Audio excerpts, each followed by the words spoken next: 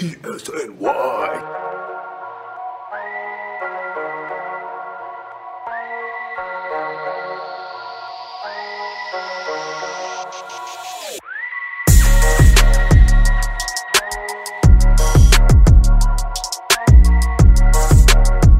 Welcome to the Knicks State of Mind podcast. I'm your host, Danny Small, alongside my co-host, Chip Murphy.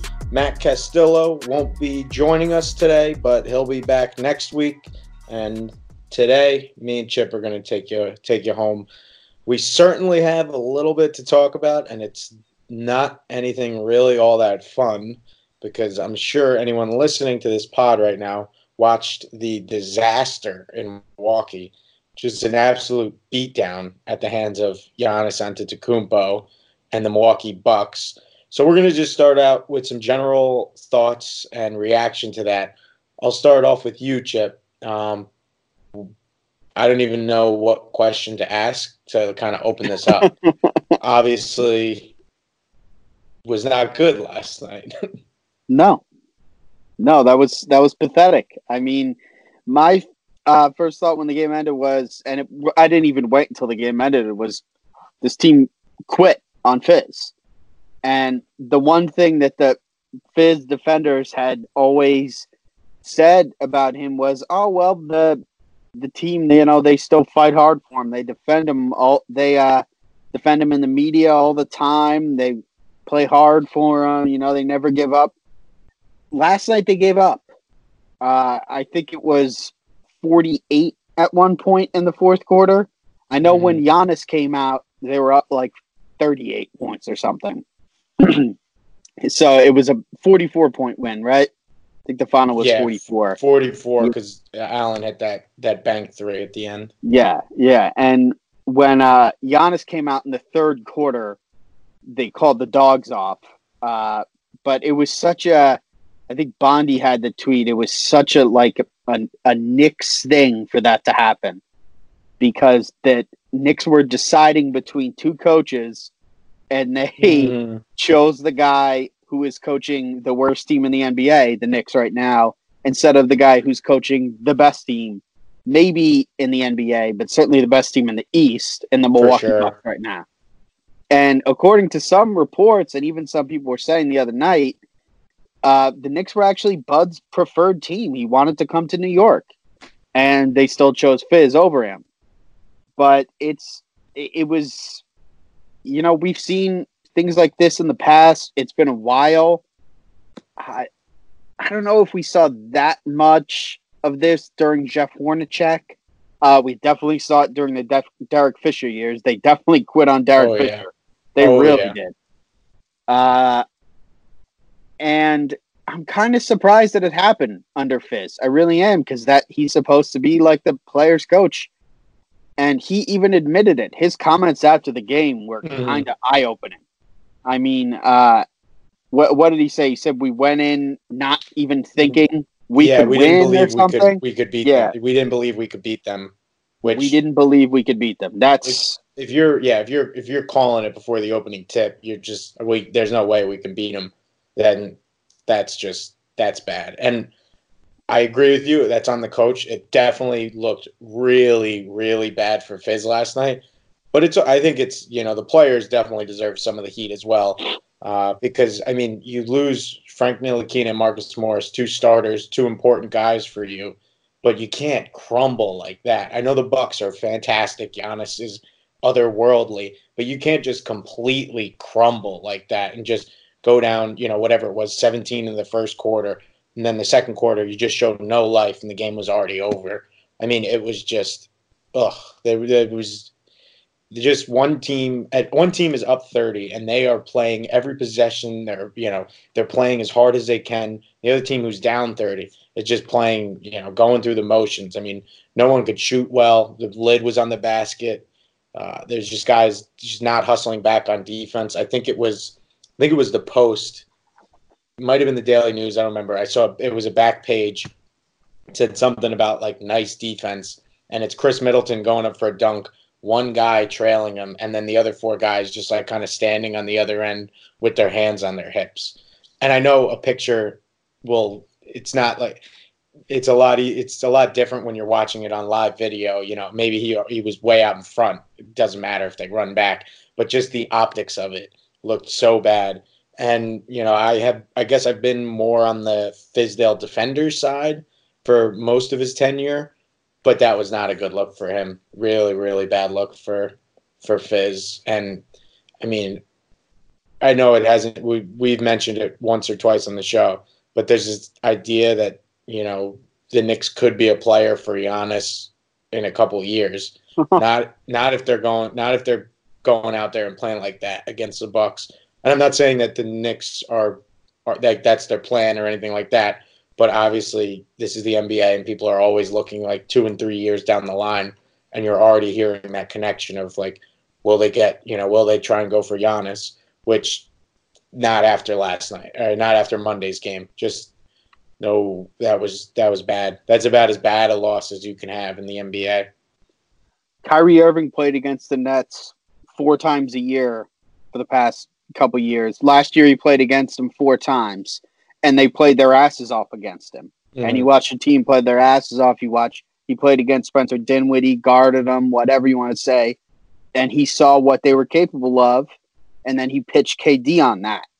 You know, Giannis Antetokounmpo plays against a team that quits. He sees a coach he's a smart guy. He sees this coach.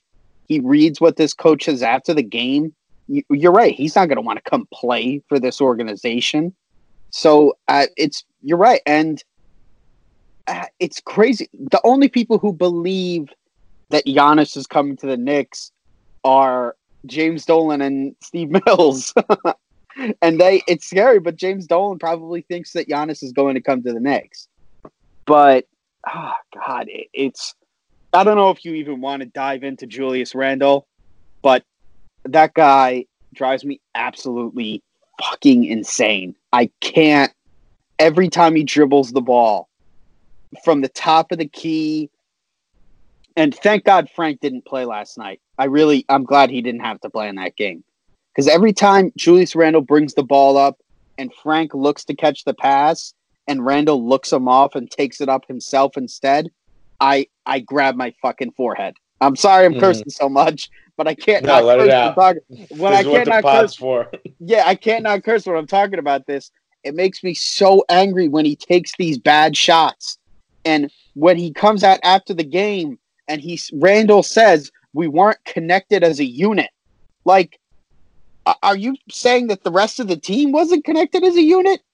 When you go out and you lead both teams in shots in the first quarter, and you go 2 for 6 in the first quarter, and it's all ISO shots, and it's all bad shots, and there's no offense. I mean, I don't even blame him completely. I blame Fizz, because now it's been well documented all over the place that he's been completely miscast in this role. It's a horrible decision. And after 21 games, if Fizdale really can't see that Randle shouldn't be playing in the role that he's playing as this point forward that he set him up as, then that has to make you question whether or not he's a good. Because the people who are Jefferson's on TV and the Kendrick Perkins who are like, oh, it's not David Fizdale's fault. That makes me wonder whether or not they're watching the games, because this guy is not doing a good job. He's not. The counterpoint to that would just be, you know, what was the agreement on both sides from Randle and, you know, and the organization when he signed? You know, I mean, he was the guy who signed the big contract. He's the big fish in this small pond. Was it, you know, hey, we're signing you, you're going to be the guy? I mean, you would assume that's part of it because he had all-star incentives built into his contract. So you would assume that they had told him, you know, we're going to let you be the guy. And as bad as the season's going, it's tough to tell your big money guy, you know, listen, we're changing it up. Like, I see people on Twitter talk about, you have to bring Julius Randle off the bench. That ain't happening. I mean, he's their big money guy. That's why he gets the ball at the end of games, things like that. And it's not working right now, but I don't know if they're going to change it. I think they're going to change the coach before they change Julius Randle's role, I think. But don't you, sorry to cut you off, but don't you think it's a bad way to run your team to run the offense based on who makes the most money? I agree with that. I think that's definitely a bad way to run your team. But as far as I can tell, that's the way they're running the team. Because if Fizgets ends up getting fired, Keith Smart, Judd Buechler, whoever ends up being the coach, are they gonna come in and yank Randall from the starting lineup, bring him as a sixth man? I don't know. No, they're not. You're right. They're not. Not as the interim. They're not. No interim coach is going to make that drastic of a move. Which is just part. I mean, part of the problem is I think the Knicks are just kind of stuck with what they have right now. I mean, the only thing that's going to happen to change this roster at all, and change the kind of makeup, is just a trade that sends Marcus Morris to someone else who's been he's been the guy that they thought Julius Randle was going to be. I think it's the roles are a little different because Morris is more of a he's not like a point forward necessarily, but I was not high on the Marcus Morris signing to start the year, but I'll give that I'll eat some crow on that because he's been excellent, and I think seriously like this is it sounds bad. But they lost Marcus Morris, and it's like they just completely collapsed. Which just, I mean, if that's where you're at, that's a bad place to be as a team. But I don't know. I like with Randall because he's not playing well. But what are they going to do? Like, I just don't. I feel like there aren't many options. What are they going to do? I mean, they're going to stop running the offense through him, ideally. I mean, I know it's easy for me to say on a podcast, but stop isolating him from the top of the key. Stop after timeouts. Stop running isolations for him in the post, or just isolations for him at all. Stop running so many isolations for him, because his inefficiency on isolation plays is evident. Whether you're looking at the metrics, whether just by the eye test, has to be. I don't have the synergy stats in front of me right now, but he has to be in the bottom 10 percentile of isolation in terms of efficiency. He's bad.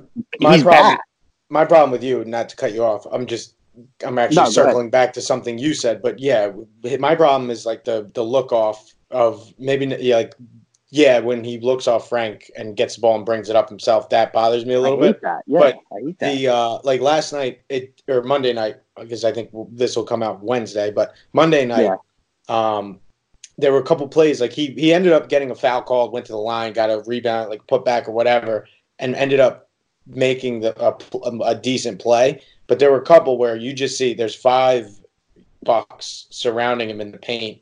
And there's 4 Knicks on the outside, and he's just in the middle of them. And it just listen. I don't want to like hammer the guy too hard because I think he's in a tough situation as well. But it's just the optics of it look really bad when it's like one of those like Kobe memes where there's 5 guys around. I was just gonna say he looks like Chris Mim, Kwame Brown, Kobe out there sometimes. He really does. It's like the Knicks have Smush Parker in the corner. Yeah, exactly. And Julius Randle refuses to pass to him because he hates him or something. Yeah, Smush Parker. I didn't realize I was going to go there at this podcast, but I like it. We're exactly. We're on a roll. Reference. We're on a roll right now. But I guess since we kind of got that our thoughts out on the Milwaukee game a little bit, and we kind of touched on it a little. The next thing I think that's going to happen if the Knicks continue this losing streak, and of course we all know their schedule coming up is absolutely brutal. They've got Denver on Thursday, the Pacers, who were playing really well despite not having Oladipo back. They've got them on Saturday, and then they open up a 4-game road trip: Portland, Golden State, Sacramento, Denver. I wouldn't be, and this is just speculation on my part, this is not anything I know or anything like that, but they had that impromptu press conference, and they've been 2-9 since that, and they said they wanted changes. I don't know if Fizdale survives this stretch of games coming up here, and it's kind of unfortunate because, like I said, I've been a Fizz defender for the most part, and I wrote off last season as you can't even use that against them because they were just outwardly tanking. But I'm just looking at it on its face, and I just don't know if he lasts here much longer. Well, you said you're a Fizz defender, and I've tried to defend Fizz too, because I'm trying to be more positive this season. Because I wrote off last season as a wash too. But can you name me, as a Fizz defender, some good things that he's done? I just can't. Like, what makes him a good coach? He came in as this player development guy. That's how he was built. You know, like that's how Kenny was built when he came to Brooklyn, right? Mm-hmm. And look what Kenny did. Karis LeVert has already exceeded expectations. He broke his foot like 20 times at Michigan. Nobody thought he was going to be this good. Jared Allen's exceeded expectations. Spencer, look at what Spencer Dinwiddie is. Holy shit, he came out of nowhere. Mm-hmm. And in New York, the only guy who's developed is the guy that Fizz buried at the end of the bench, who he didn't even want to play, Frank. Yeah. Who's the guy that we all love, obviously. But DSJ regressed from when he was in Dallas. Mitch looks lost on defense out there. I don't know what's going on with him. And now refs are targeting Mitch too, because they know he's a stupid defender sometimes. Mm-hmm. So he's picking up fouls that aren't even fouls anymore. And Knox looks like a deer in the headlights. My dad, who doesn't even watch a lot of NBA and doesn't even know who Kevin Knox is really, was watching the Knicks game with me the other night against Philly and was like, oh my God, what the hell's going on with that guy? He's just completely clueless on defense. And I just don't see, other than Frank, what has really improved. And I don't think Fizz really had anything to do with Frank's improvements because, like I said, he buried him on the bench. I think it has more to do with, and you know this way better than me, what happened in FIBA, and Frank gained a lot of confidence from that. I think that's a huge part of it. And yeah. I mean, you asked me that question. Yeah, sorry. No. I don't have an answer for it. Like, that's my answer. Is like, I think we both agreed. You know, last year was a wash. You can't hold that against him. But now with everything happening this year, and it's just been so bad, it's hard to pick out kind of, you know, where the improvement was. I guess if you want to make a case that Alonzo Trier is better, he's better than we thought he was going to be when he first, you know, when he was a two-way player. But was that development, or was that just, you know, a lot of people were undervaluing a more talented player? Which I would. But Danny, now he's burying him too. That too. I mean, that too. And I just the only like defense I have of Fizz is a bad one, and I'll admit it, because my defensive Fizz is like, look at all this other shit that's going on, because it's a clunky roster. Like he wasn't given like a very good group of players, and I'm not saying that they're all bad players, or anything. I'm not saying that they're bad players. It's just the fits were clunky. We defended the whole power, like bringing in 8 power forwards. We defended that a little bit, but it's not working out. Yeah. That whole fit is clunky. The young players are getting kind of boxed out in the rotation by some of these older vets. I think, you know, so far the only vets who are really living up to their contracts is Gibson. I would throw him in there just because he's been kind of solid and given them some kind of stability. Him and Morris. But that's one thing that's just, the roster itself is just a weirdly constructed roster, which I don't know, you know, if the best coach in the league how much better he would be doing. And then my other thing is the free throw shooting is so horrendously bad, and that is not something you can ever put on the players at the line.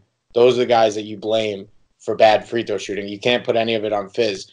And I know people think I'm exaggerating when I say it, but they should have 3 or 4 more wins based on free throw shooting alone. I mean, that's not an exaggeration. And if you have 3 more wins right now, you're 7-13. It's not good, but people aren't. You know, it's not this bad. It's not this bad, and that's not I understand that's not a good defensive Fizz to say. You know, like, well, what about this? Well, what about that? Well, what about that? Like, I know that's a bad defense, but that's right now, like, that's the only one I think you've got for him. I mean, that's one of my biggest issues with him is the biggest defense of Fizz from like these national media people who love him so much seems to be, oh, well, it's not his fault. It's the front office's fault. mm-hmm. Well, my response to that would be, no, it's everyone's fault. You can blame both. You can blame the coach and the front office. The roster, like you said, the roster was poorly put together. The fit was bad. But that doesn't mean the coach is doing a good job. That doesn't mean the coach is blameless, like everybody else is. Like so many people are letting him off the hook. It's just, I don't get that. Why does it have to be one or the other? I don't understand that. Sorry, go ahead. I didn't mean to cut you off. I was I was done. Go ahead. I was just going to say, I mean, the first guy to fall all the time in these situations is the coach, and I hate that. That's not necessarily fair. That's not necessarily right, but it is what it is. And that, I mean, like I said in the beginning of this little segment here, I don't know if he survives this little stretch of games unless, miraculously on Thursday they beat the Nuggets, because I think that would go, as sad as this is, a December 5th win against the Denver Nuggets would go a long way towards helping Fizz kind of buy a little more time here to turn things around. Yeah, look, when Masai Ujiri fires Dwayne Casey or when Daryl Morey fires Kevin McHale, it's looked at differently because those guys are those guys. But why is Steve Mills he should not be still empowered to hire the next head coach. That's all. They should all be let go. But James Dolan firing Steve Mills seems like a rare possibility. It just doesn't seem like it's going to happen. Mm-hmm. But talking about the upcoming stretch, I'm looking at it like you're talking about with Denver and Indiana on Thursday and Saturday. My God, that could be just. And Jokic kills them. I know he's out of shape right now, but he really hurts them. And every backcourt in the NBA could pretty much torch the Knicks. And could you imagine if Frank doesn't play against the Pacers with Brogdon? That could be a disaster too. My read on the situation right now is that it was more of like a precautionary thing to keep him out of Milwaukee because he traveled there and everything, and I think he kind of worked out during the day and kind of shot around to see how he felt. But I think the sore back is just something that's been bothering him a little bit. I would think after 2 days, no games, if he doesn't play Thursday, I think he's almost you would think he's pretty good to go for Saturday. But I wouldn't even be surprised to see him back Thursday. But you're right. I mean, it's sad when if you lose a developing third-year point guard who's still hasn't figured out exactly what he is. Sad when you lose him and your kind of backcourt crumbles like that. And yeah, Brogdon, Jamal Murray, Gary Harris. I mean, there's some good guards coming into the Garden soon. And Denver's the number one defense in the league. And Indiana's got to be top 10. Yeah, I'm sure they're up there. If it was hard to score against Milwaukee, and obviously they're one of the best defenses too, New York could after 21 games, New York could, or after 20 games, New York could realistically be 4-18 here, 4-19, 23, 4-20, 24. So I'd say 5-20 if they beat the Warriors. So New York could be 5-20 after 25 games. I mean, that's tough. Do you think he even makes it to the Warriors if they're 4-20 after? I don't think they're going to. I don't know. Teams. I mean, you never know. I mean, things happen, but I think it would be rare for them to ditch him during the road trip. I think it would be something. Teams generally like to do it a little bit, more of in like a friendly way to the. I don't know the right way to describe it, but I would think if they're going to fire Fizz, it would be like before the road trip, after it, or like down the line, like when they're home or something like that. Because that's kind of teams do it in like across professional sports, every now and then, but it's kind of a tough thing to fire a guy like on the tarmac almost. Yeah, because the road trip does end on a Sunday against the Nuggets. So, I mean, if they come back from the road trip and they're 15, 16 games under 500, which is a very real possibility, I could see him getting fired at the end of that trip. It's tough. And I mean, this is all just speculation and us, kind of looking ahead at the schedule and trying to predict things out. But I mean, when you lose by 44 to the Bucks and you're on a 7-game losing streak, I mean, I don't think are we wrong for being this pessimistic right now? No, I think no, not at all. I mean, and you're way more positive than I am. So I've been pessimistic for a very long time now. I usually don't hit this until like mid-January. That's usually when I really hit my stride. So yeah, we're ahead of schedule. Exactly. Exactly. The Knicks have the worst offense in the NBA. And they've lost 7 in a row, and they just lost by almost 50 points in an NBA game. They're a professional basketball team that almost lost by 50 points. So I don't think it's an overreaction. And this just popped in my head randomly. This is really just a weird timing thing because a year and a day before the loss to Milwaukee, this most recent one, was the best moment of the Knicks 2018-2019 season. It was December 1st of 2018.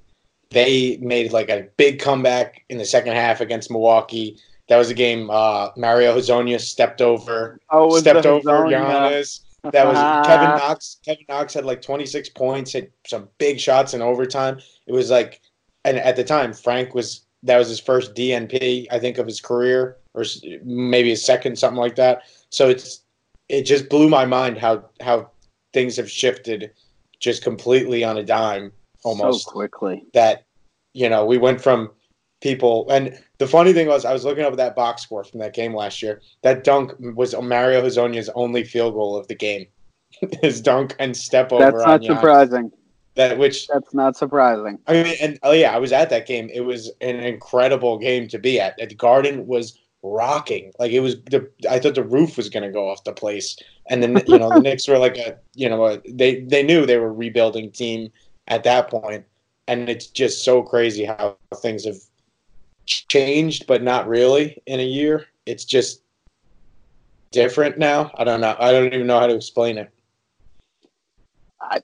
It is hard to explain. One of my favorite things on Knicks Twitter is when fans argue about how long the rebuild has been going on. you got the fans who are still positive, who are like, "Oh, the rebuild's only been going on 2 years," and you got the fans who are on the other end of the spectrum, like the rebuild's been going on for 20 years. Yeah. That's like I love that. I love that so much watching that. That's like I took a class on U.S. foreign relations in college, and we had a big debate about when the Cold War started. Like, what was the start of the Cold War? That was like one of the classes, and I'm thinking about when did the rebuild start? It's like, oh, when they lost to the Pacers in 2015. That's when the rebuild. No, it was 2000. Oh my God! When Jeff Van Gundy quit. That's when the rebuild started. Yeah, we're at that point now where we're debating when they started the rebuild. Oh God, when they started the rebuild. Have they even really started? I guess drafting RJ Barrett was the start, right? I think as bad as he was against Milwaukee on Monday, I think he's still a positive. I know he's got his issues at the free throw line, which is starting to drive me crazy. But he's legit. He's got to shoot a little bit better, but I like everything about him right now, like in terms of his mentality. He's not really. I mean, everyone looked afraid to face the Bucks on Monday, but in general, he's not afraid. He's ready for the moment. Feels like he's ready for New York. He's got a level head. He's always good in the post game pressers and stuff like that.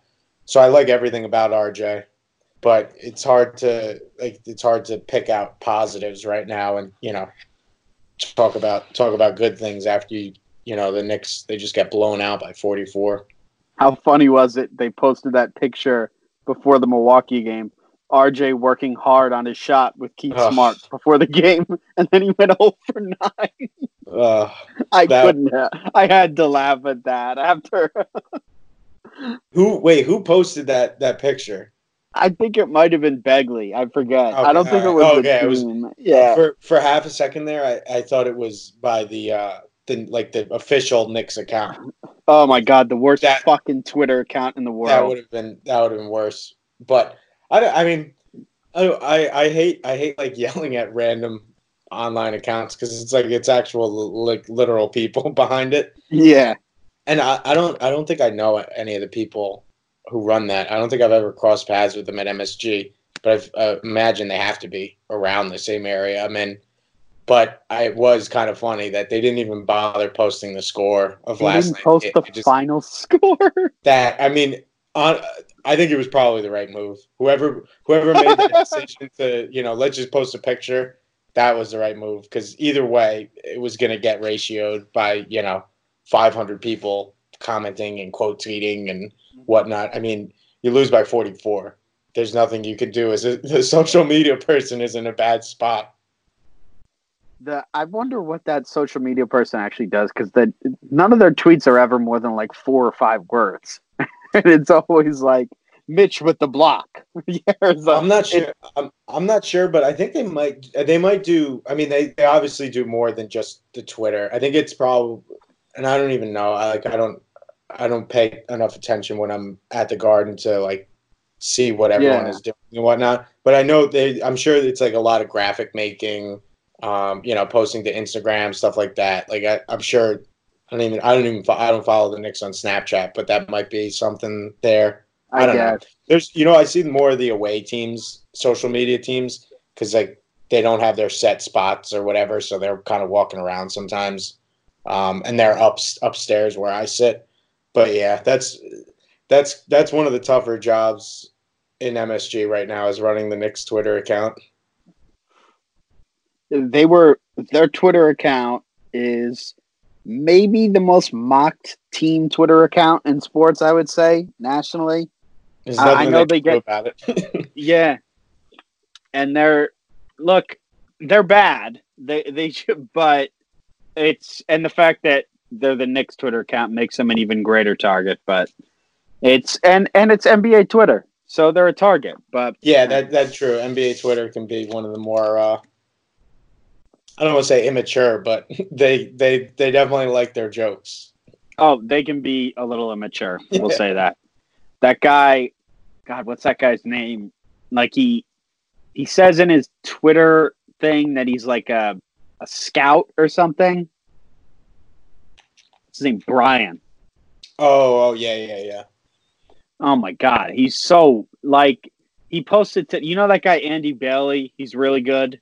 Oh yeah, analytics guy. They had a feud, like it was like an analytics versus like non-analytics thing. Yeah, I was like, what are you doing? He was just like tweeted at him like, name this play or something. I'm like, what the hell's the matter with you? Who cares if he can name the play? I did see that, and the only thing that I thought was funny from that because I try and stay out of and not pay attention to Twitter drama because it's I ridiculous. unfollowed the guy after I saw that. I was I've had enough. The thing he said something about like you're influencing millions of people, and it's like even people with like hundreds of thousands of followers are not influencing millions of people. No. Twitter, we think of Twitter as this like super important thing because we write and talk about basketball, so like you almost have to be on Twitter for it, and we think of it as like this big thing. But there's no Twitter is such a small little like percentage of the pie, and it's like just an echo chamber. Like that's I try not to take that like all Twitter and stuff like that. I try not to take it too seriously. Ugh. Yeah, Lady Gaga influences millions of people. Yeah. Not us. Lady Fuck, Gaga. man. Does she tweet about the Knicks? We should check that out. Yeah. Man.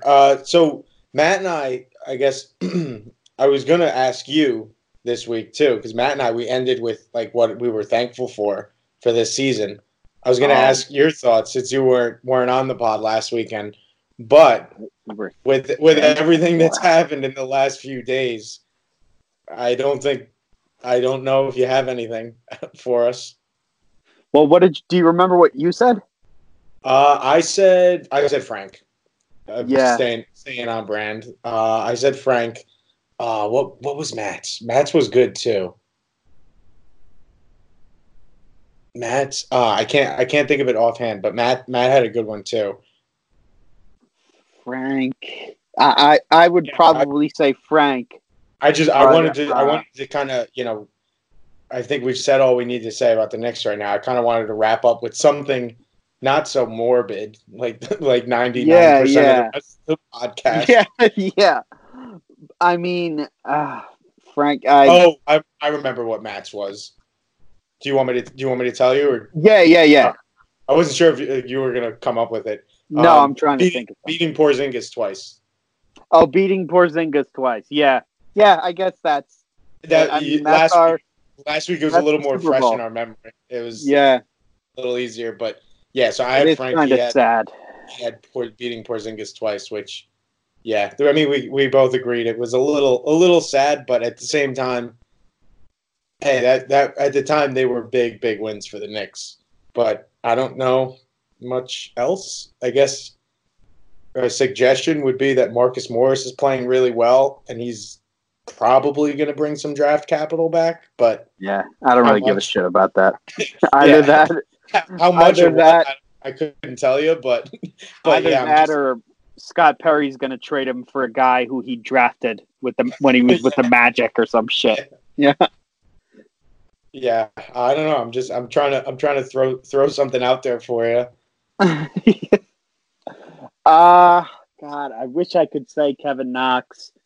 You know what I'm thankful for? I'm thankful for Jonathan Isaac. Fuck that. I like it. That's a good one. I'm thankful that I get to watch Jonathan Isaac. I love watching Jonathan Isaac. I love watching Markelle Fultz. They're fun to watch. The Magic are a terrible offensive team. They're miserable.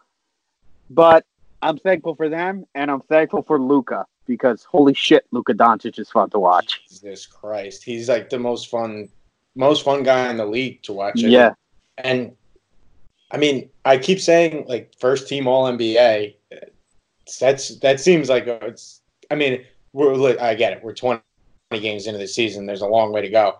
But if he stays healthy, I would not be shocked if he's first team All NBA and if he's a legitimate contender for MVP. Because that award is serious narrative driven, and the narrative is going to be pulling hard for Luka.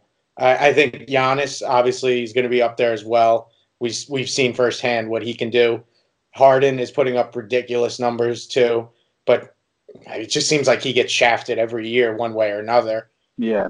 I wouldn't be shocked to see Luka kind of in that conversation as this season goes on.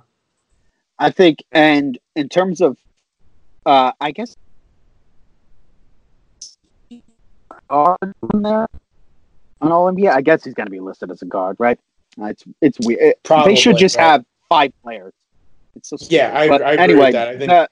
I think they should have the 15 guys first, second, third because it's kind of antiquated to have the certain guys get left out for being a center or whatever. He benefits from Steph not being there, obviously. That's true. But Dame's been incredible. Dame looks like he's going to be on there. And like you said, Harden's going to be on there. Who else is he competing with? Kyrie's missed a few games, but I don't think he's going to be first team. He won't jump Luka. No, but he might find his way onto a second or third team. But trying to think what other guards are out there. Harden will be first team, but yeah, it's I just think about he's just going to put up such ridiculous numbers that you can't not put him on. yeah.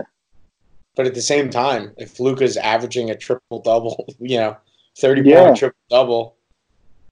How do you justify making Westbrook the MVP and then Luka does it and you don't put him first team NBA even? That would be It's just age bias because they don't want to give a guy who's that young that recognition. That's a good point. So sometimes you get edged out a little bit because it's like, this guy.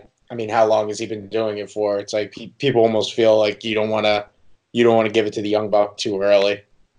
Well, that's stupid.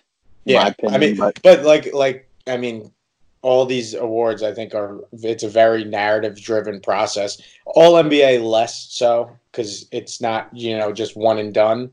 But it's a little more important now because of all the money that's factored in. That's true too. The more I don't even know the exact details, but the more if you make all NBA or all-star teams, you start getting those pay bumps. Luka's going to be expensive. Andre Drummond probably wants to make it because he's got a year coming up, man. Nick's he's putting up huge numbers. Nick signing Andre Drummond and Brandon Ingram next year, or Bogdanovic. Brandon Ingram, I know he's looked great, and I told me and Jeff recorded our first show yesterday actually, and we were talking about Brandon Ingram, and he's looked awesome. But it is just 1 year, and it's his contract year, so that does concern me. But he's someone the Knicks have to look at. And Andre Drummond is someone the Knicks don't have to look at at all. Agreed. Yeah. But, I think you make a good point. If he makes even, third team All-NBA, he just made himself a little bit more money. Yeah. Yeah, for sure. I think the Pistons are going to bring him back. Apparently the Pistons owner loves him. So, really? Oh, okay. Yeah, I didn't realize that. They're just a weird team. They're talking about poorly put together. Blake and Drummond just doesn't work. Yeah, it's just a weird fit. As great as Blake is, and they did kind of make it work last year, at least enough to make the playoffs. It's just it's another and lose in the first round. Yeah, and get smacked, which. I mean, what does that get you? I think that isn't that the second time the Pistons have done that recently? Just make the 8 seed and then just get toasted. What's the peak for Blake and Drummond together? Do they maybe win one playoff series if they're lucky? I don't think they go any further than that. I think maybe them sneaking in, and it doesn't even look like they're going to do it this year. But the peak would be them sneaking in as a 6 seed and knocking off the 3 seed or something like that, which if that's your peak. Them beating can you see that team beating Boston, Toronto, or Miami in a 7-game series? I don't think so. Probably not. No. But the question, just to bring us back to the Knicks a little bit, would you trade that for no, it's fine. It's fine. I just popped in my head. Would you trade what the Knicks are going through right now for that? That's a good question. Yeah. Because at least it's watchable, right? At least at least on a nightly basis when you're tuning in, you're like, oh well, at least we got Blake Griffin. At least we got Blake Griffin. Oh man, that's where we're at right now. That's not good. That is sad. But the Pistons are stuck in the last place in the league you want to be, not bad enough to tank and not good enough to do anything. From a rational, or at least trying to see all the way down, ahead, the Pistons are not in a good spot. The Knicks are in a better spot considering all the draft capital and picks and everything they have. But it doesn't make it any easier watching from day to day. I've watched Cole Anthony because he plays for Carolina, so they're on TV all the time, and I've seen a little Anthony Edwards, but now I guess I'm never going to see James Wiseman. So Cole Anthony looks like he's going to be really good, but the Knicks are going to have to get lucky to get him. I'm sure he's going to be 2 or 3, and maybe Wiseman won't be 1 now, I guess, because of him not playing, but I don't know. The Knicks are going to have to get lucky with ping pong balls again. Yeah, actually, think I wrote. It's either in a column I have going out on Wednesday or one that went out on Tuesday. But I wrote that exact thing. Is like playing with. Oh, it came out. It came out today. Yeah. Yeah, I It's saw like that. Yeah. yeah. It's like they're playing with ping pong balls. Once again, like it's which. I mean, we know how dangerous that game is. Of well, we got salary cap flexibility and we have draft picks. We're doing this thing right. Maybe I'm being a little reactionary to like freak out about this season being so bad so quickly, but I mean, if you just don't get lucky, guys get hurt, things like that, you can't place your faith in all that. So at some point, you have to start winning games and building up from season to season. I completely agree with you for the most part, and that's where I typically am on that. But I'm also thinking at the same time, what's more likely, the Knicks get a good player in the draft who plays well with RJ and Frank and Mitch and Knox or whatever, or that they get Giannis in 2 years? You know what I mean? Or convince another top player. We both know what the answer to that is. Agreed. Right? Yeah. So. Agreed. I don't think we have many answers for no. all these questions on this pod. I think that's what I'm kind of realizing right now. Yeah. Oh, God. It's depressing now to think about. Yeah, I think this we've said about all we need to say at this point for this week. It is pretty depressing after 20 games. We're already talking about 2020 NBA draft prospects. Yeah, we already have we're already doing that. I think that was Matt might have mentioned it briefly in the last episode, or I might have. I don't remember. Maybe LaMelo Ball once or twice, but LaMelo, yeah. I mean, he's a different story just because of his name, but yeah, it's kind of depressing that in the early December hasn't even reached Christmas, and we're already talking about Cole Anthony's fit with RJ Barrett. I can't even help it. I'm already looking forward to it. Yeah? You're not wrong, man.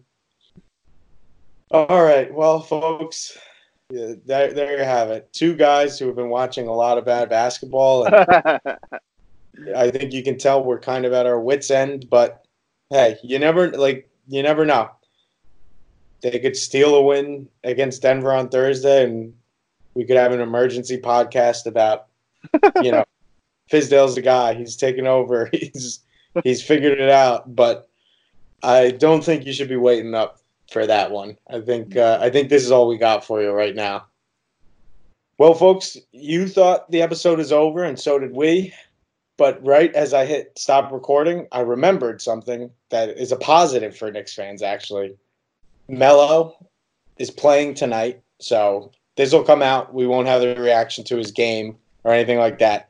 But we felt compelled to bring up Carmelo Anthony because he is the reigning Western Conference Player of the Week, which got a lot of people in their feelings on social media, and a lot of national writers pulling out stats and doing comparisons for players on Basketball Reference.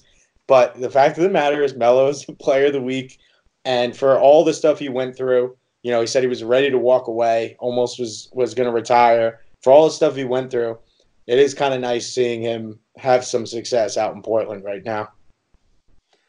It's the place he probably should have went to 2 years ago before he went to Oklahoma. Mm-hmm. He wasn't willing to commit to them in a trade.